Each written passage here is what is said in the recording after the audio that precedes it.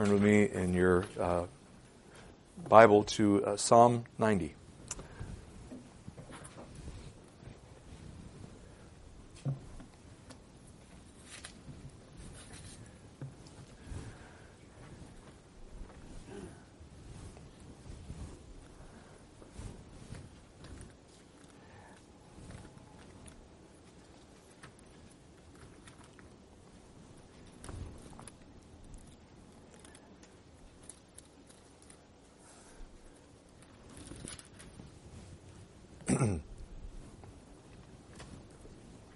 Psalm 90. It's not a chapter, it's a psalm. Psalm 90. I will read the entire psalm. As I say, you'll receive the first portion of the sermon this morning and the second half this evening. But I'll read the whole text right now. This is the Word of God. It has everything that you and I need. You can't hear me back there? Oh, really? It says green. It is on. Is that better? I just moved it?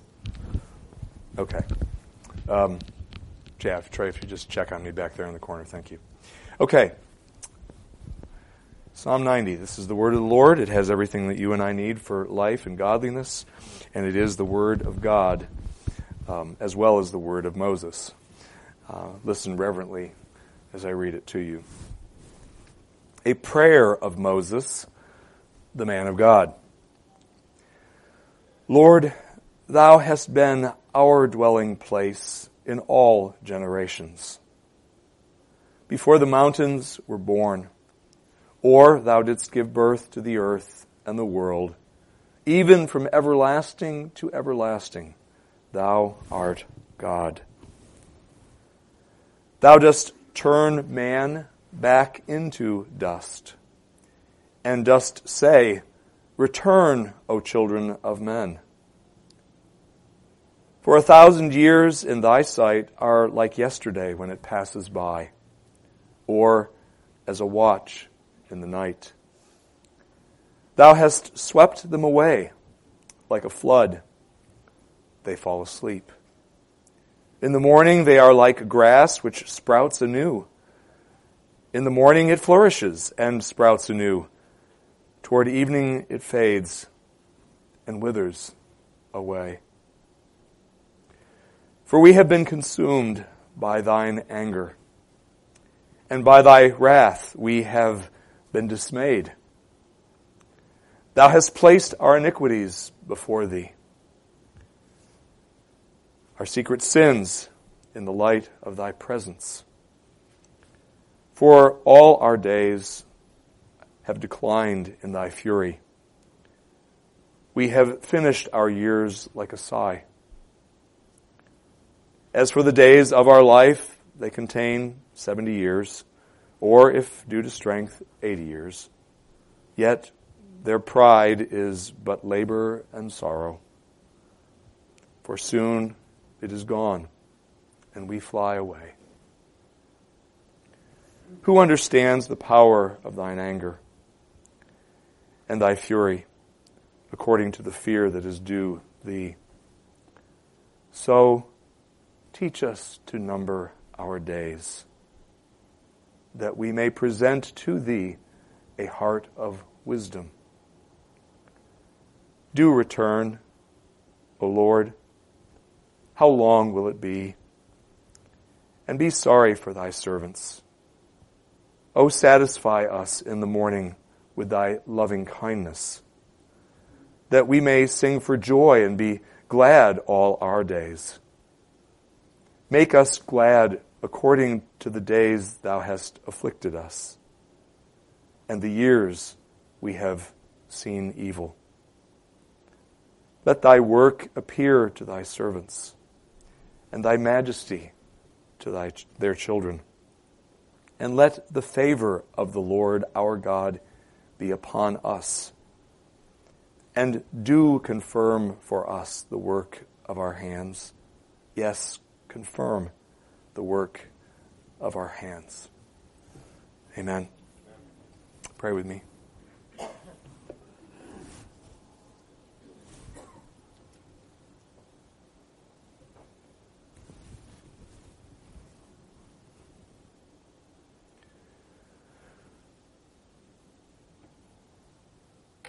Oh Lord, we rejoice, Lord, that you are a God who cares for us, that though we are subject to the effects of the curse, as is evident from this psalm, yet, Lord, ultimately your loving kindness is upon those of us who are your people. Though we are sons and daughters of Adam, we are also sons and daughters of the second Adam. And therein lies our hope. We thank you that you have given us this portion of your word. We ask that you would use my exposition of it to profit us in this time, and also honor you. We ask it in Jesus' name. Amen. Kids, when you came to church today, I'm pretty sure it was not cold enough for you to see your breath. But recently, fairly recently, we've had days when it was cold enough so that if you went outside in the morning at least, and maybe once or twice in the afternoon, you could see your breath. You know what I'm talking about, right? You go like this, and you see kind of a whitish kind of cloud appear in front of you. And that's called water vapor. It's actually water, little droplets of water that you can actually see, called water vapor. And it's kind of a mist of a sort, you might call it that, a vapor. So let me ask you something. The last time you did that, and last time you saw your breath, how long was it before you couldn't see that vapor anymore that came out of your mouth? It was real short, wasn't it? It was a really, really short period of time before that kind of whitish vapor or mist that came out of your mouth was no longer visible to you, where you couldn't see it anymore. It only lasted probably about half a second, really. It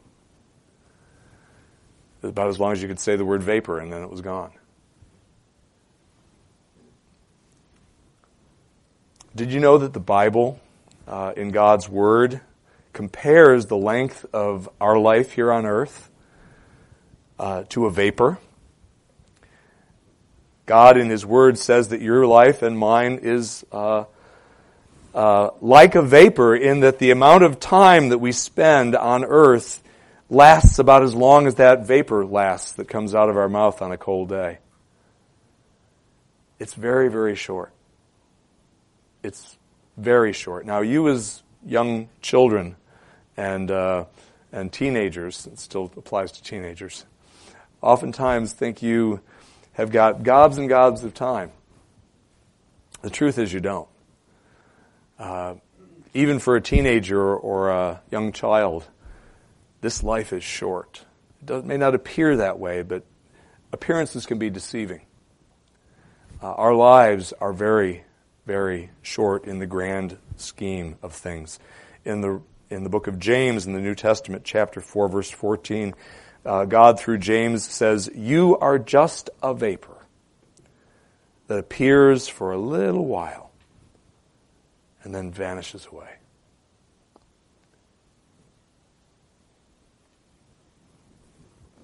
We are repeatedly reminded of this truth in Scripture, that our lives are transient, that they are fleeting, that they are ephemeral.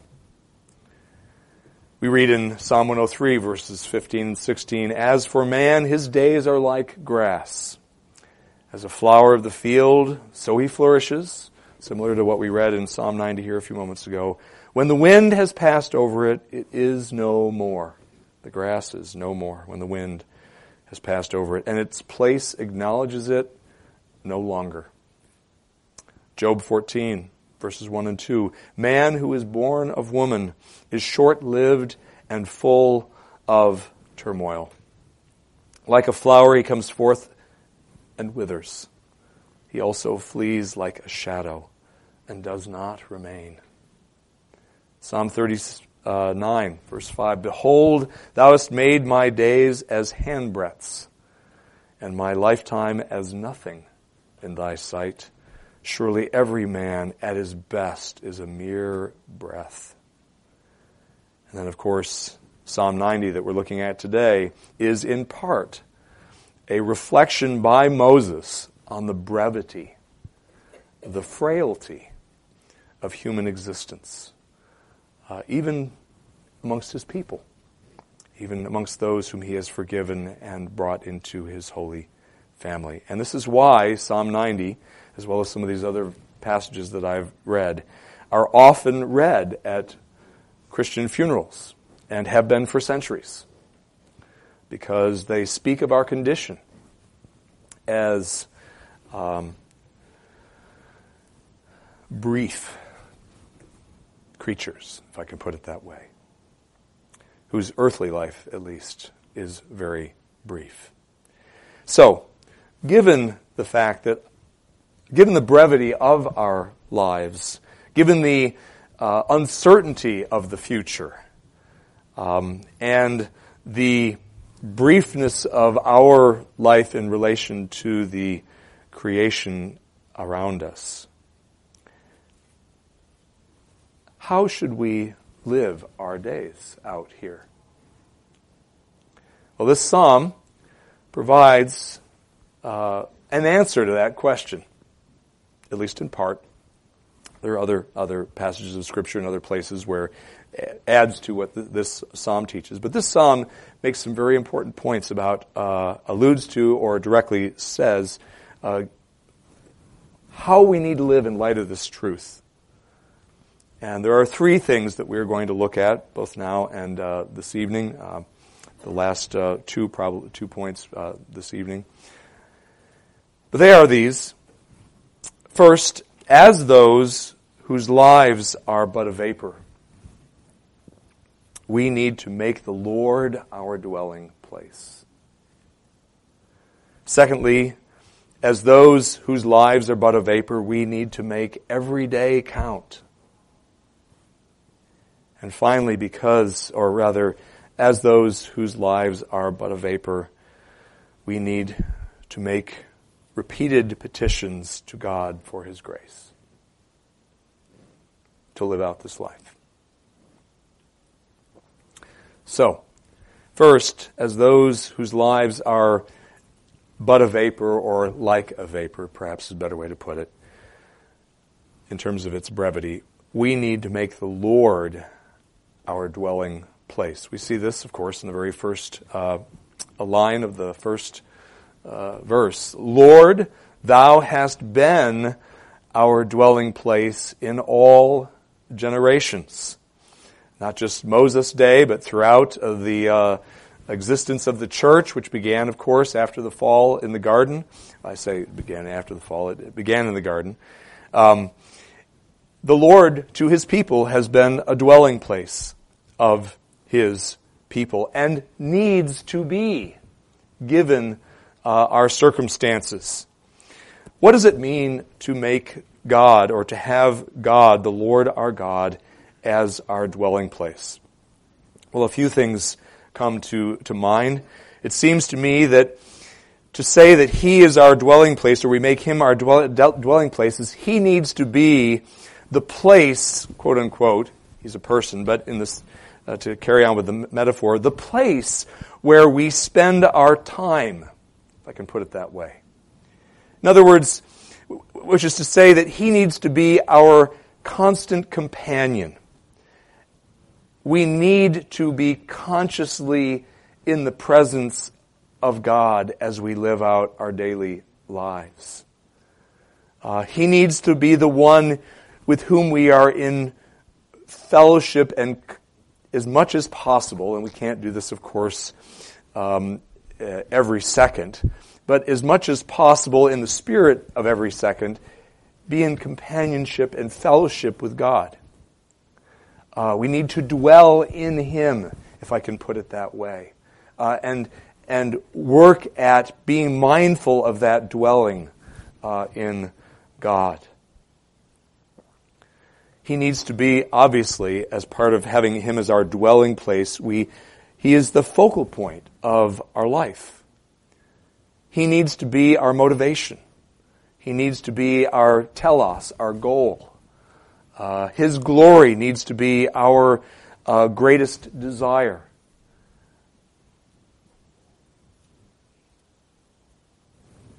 And we need to work to think his thoughts after him. And his thoughts, of course, are contained herein in the Holy Scriptures.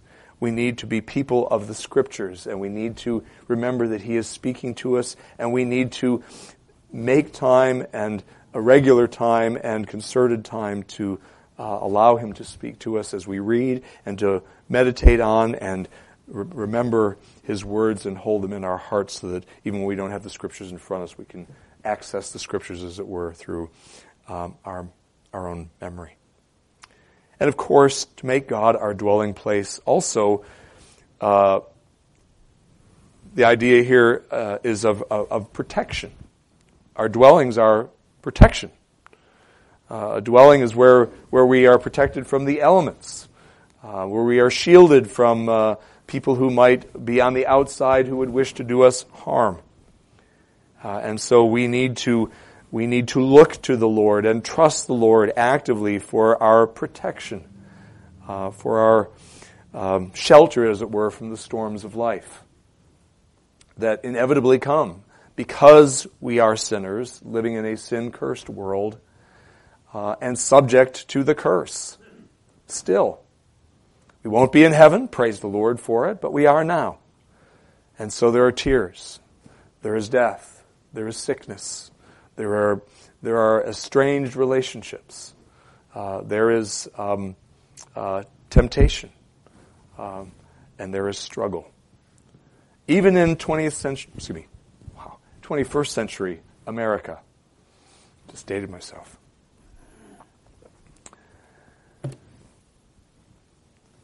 God, the Lord, our God, needs to be our bastion, our place, our safe place, and our constant place, where we dwell in him in fellowship and in communion.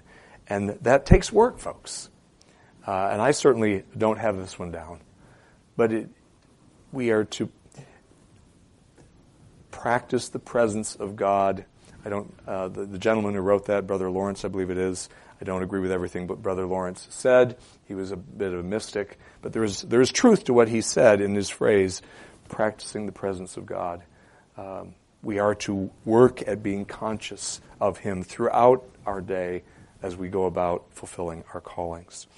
And why? Why? Well, I mean, aside from the very obvious reason, many obvious reasons, I should say, but the one that Moses focuses on here is because of his eternality.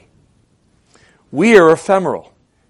Our lives are fleeting. They are but a vapor, but God is just the opposite in his being. He is the eternal God. Before the mountains were born, or thou didst give birth to the earth and the world, from everlasting, even from everlasting to everlasting, thou art God. He existed before the Rocky Mountains, before the Sierra Nevadas, before the Himalayas and the Andes and the Alps. He existed. He existed before the earth was even brought into being at all. We read in the Scriptures, in the beginning, God. Meaning he was there when time came into being and there was a beginning, because you can't have a beginning without time. And he was already there when the beginning happened.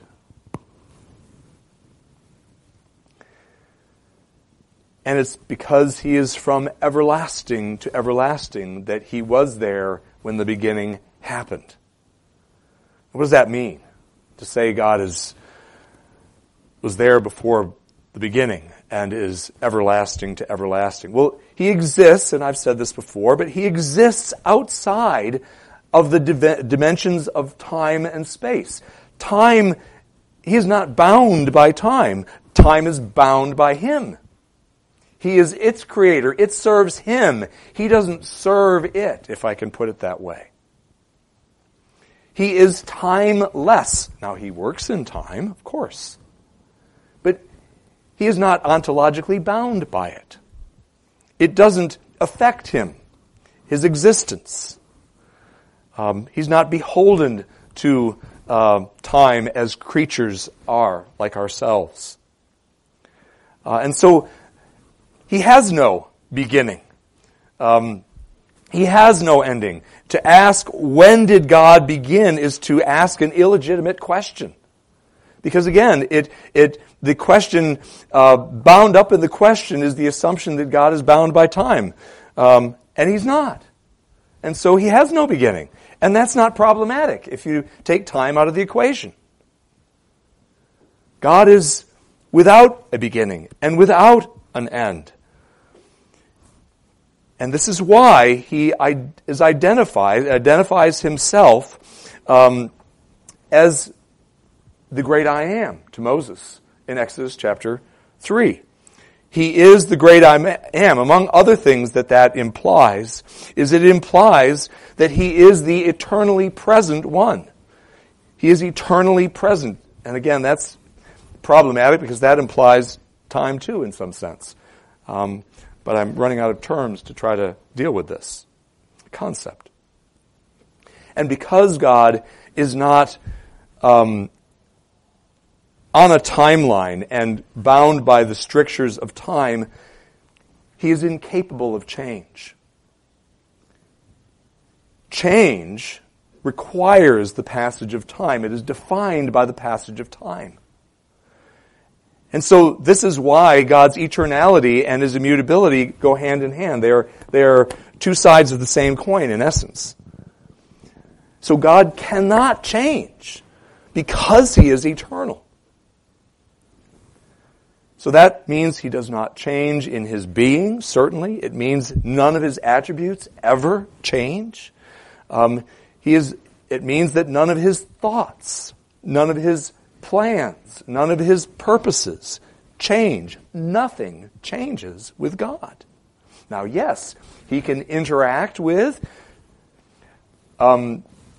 mutable creatures like ourselves who are subject to change, who do change over time, opinions, looks, et cetera, et cetera. And so he can interact with us, but he is not. We mustn't anthropomorphize God in this way, as as people have been so wont to do over the years. God does not change because he is outside of time. He is the eternal one. We are ephemeral. Our lives are brief.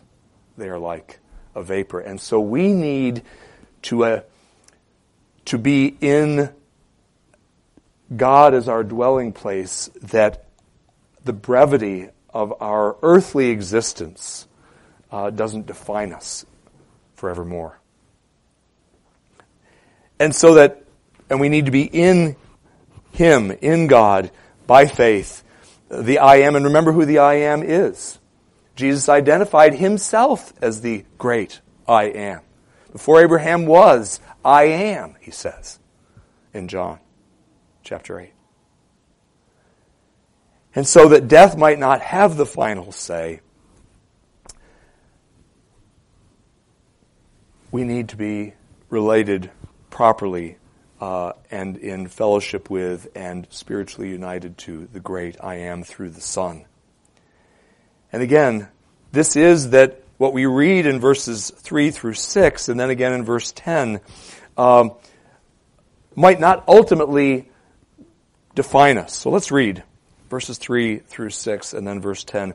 Thou dost turn man back into dust. Thou dost say, return, O children of men. For 1,000 years in thy sight, and here it is, are like yesterday when it passes by, it's nothing, or as a watch in the night. Thou dost sweep them away like a flood, they fall asleep. In the morning they are like grass, which sprouts anew. In the morning it flourishes and sprouts anew. toward evening it fades and withers away. And then verse 10, as for the days of our life, they contain 70 years, or if due to strength, 80 years. Yet their pride is but labor and sorrow, for soon it is gone and we fly away. Moses is directing his attention, our attention here as the reader, to the mortality, our own mortality, and the brevity of our earthly existence. It is a flash in the pan.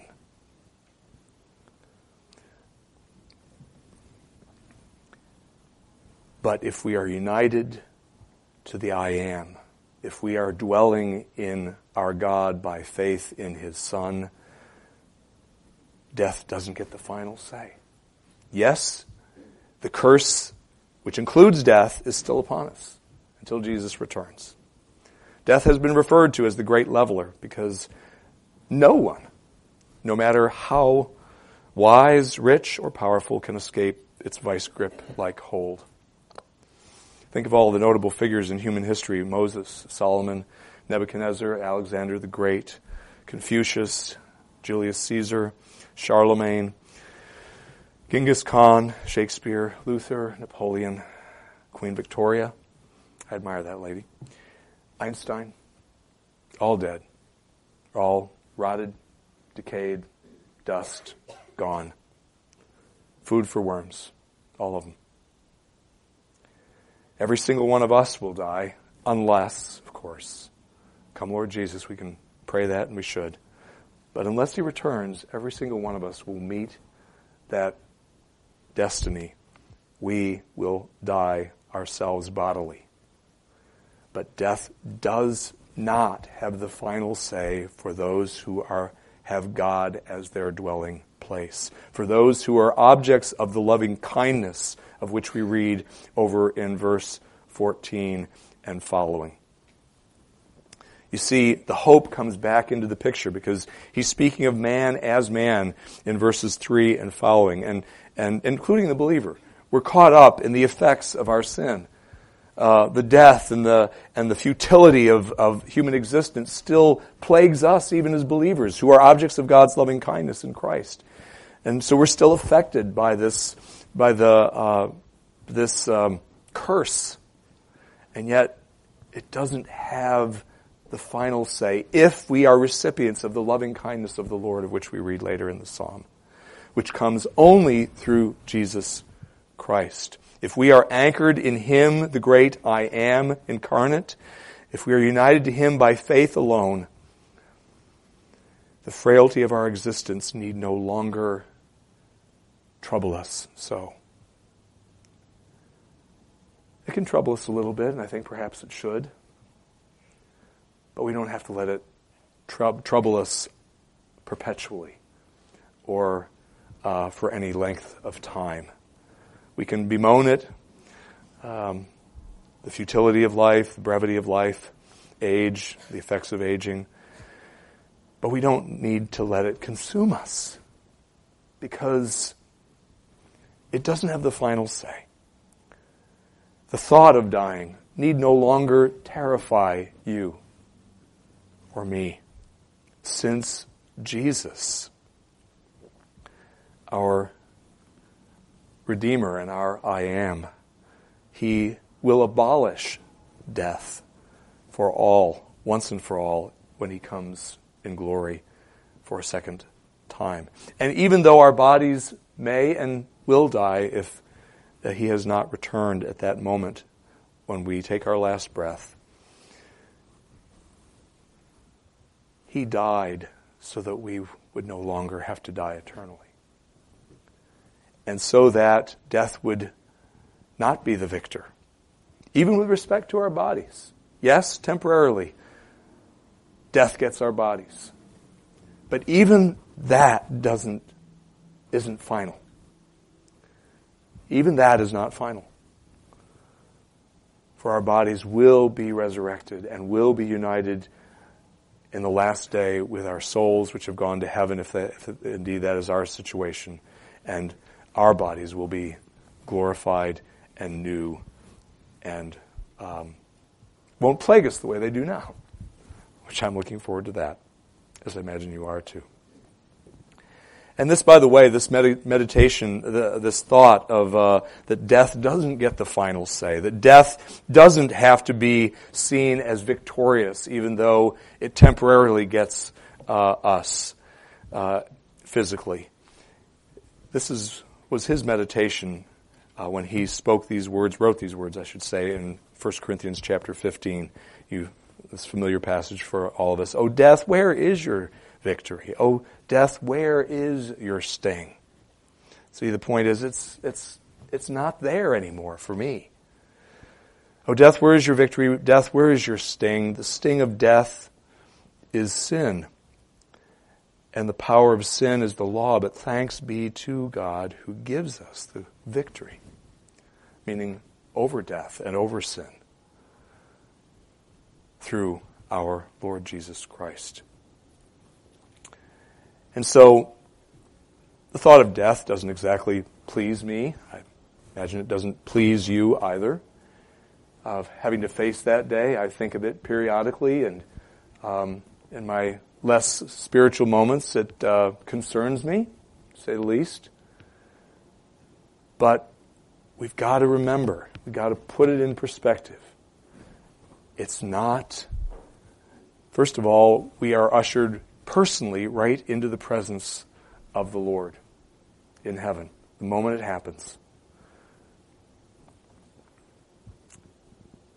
And even our bodies, we're going to get them back. And that's going to be the most glorious state of all, when our perfected soul and body are brought together again at the resurrection. And it's assured to us by our faithful God, who is the eternal one, the great I am. He's got it covered. And yet, we live under the curse because He has willed. It's in His good pleasure and for His good and holy purposes and reasons that He has allowed us to continue under the effects of the curse, even while we are His children and even while we've been made new creatures in Christ. But in our union with Him, with Christ, the Son in particular, and thus with all three persons of the Godhead, because our Savior is eternal, our union with Him, not only in that does death not have the final say, but also we are not consumed by God's wrath, which is spoken of in this passage as well, this psalm. Verses 7 through 9 and then 11 speak of the wrath of God towards sinners. Physical death among humans came about as a result of our sin, as a race, in the fall. Verse 3 of our psalm almost certainly alludes to the curse of death which God pronounced in His wrath upon mankind, when He said, "For you are dust, and to dust you shall return." And verse 3 of our text says, "Thou dost turn man back into dust." In other words, in fulfillment of His words in the garden to Adam and Eve. "Thou dost turn man back into dust, and thou dost say, Return, O children of men," meaning to the dust. And we aren't immune from that as Christians, as sinful people who are forgiven.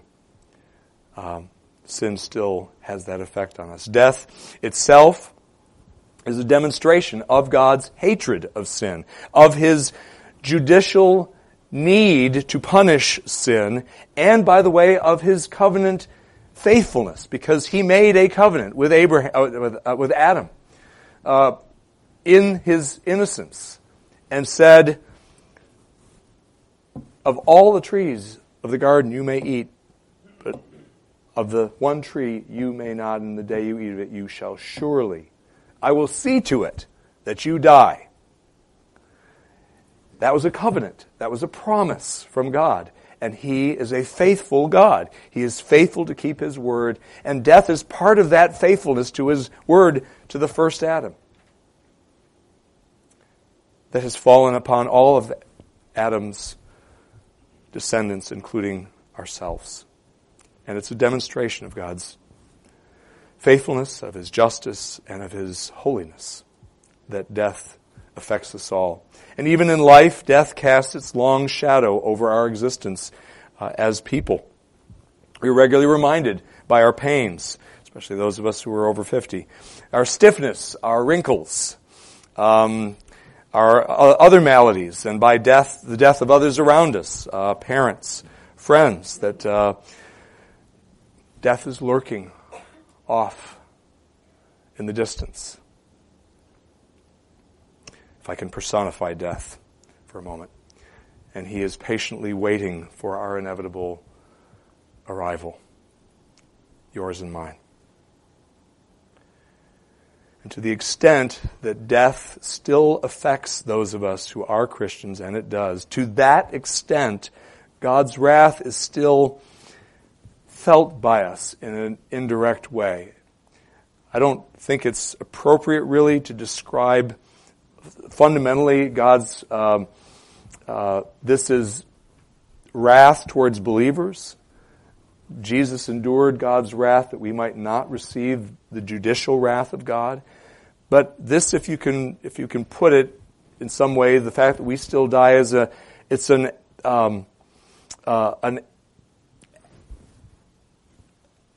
after effect.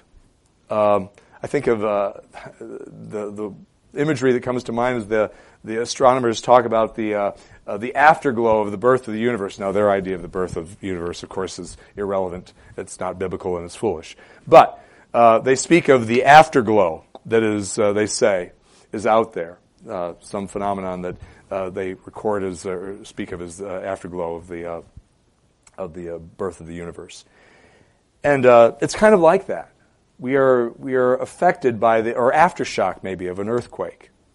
Might be another way of thinking of it, a comparison.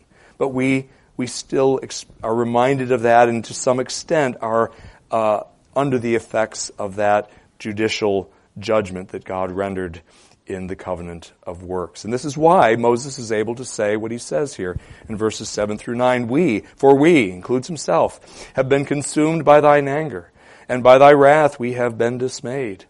Thou hast placed our iniquities before thee, our secret sins in the light of thy presence. For all our days have declined in thy fury.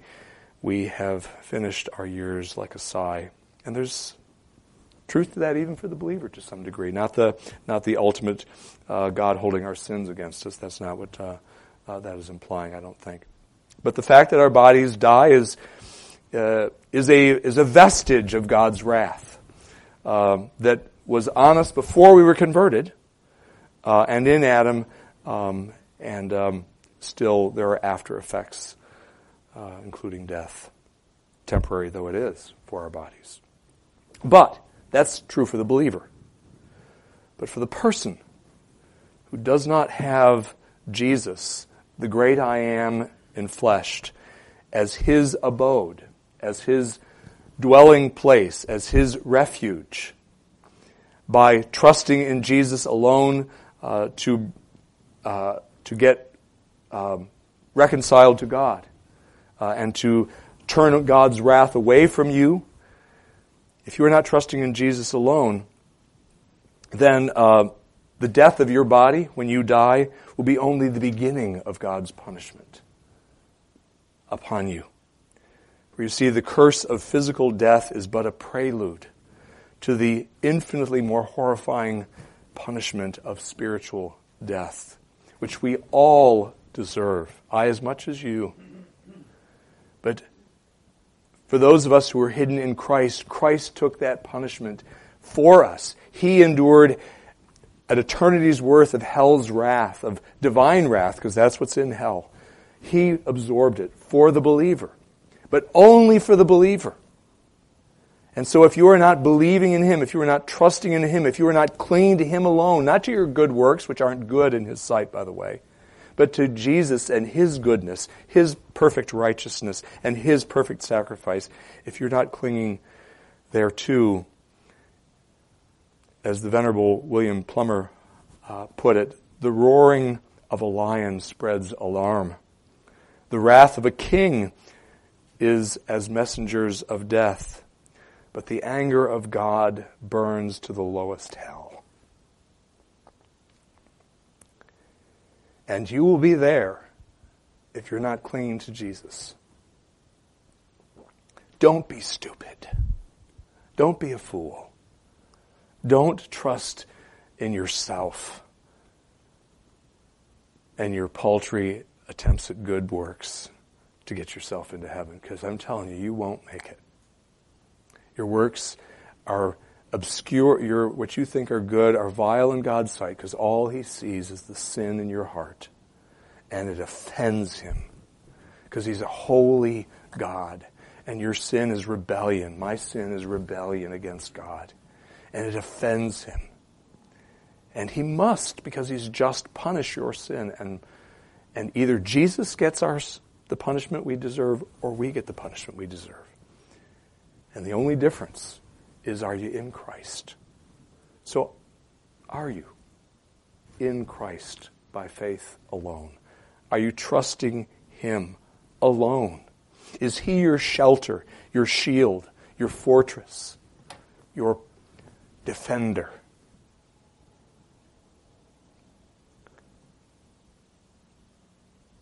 Or are you going to stand before God's throne by yourself? You don't want to do that.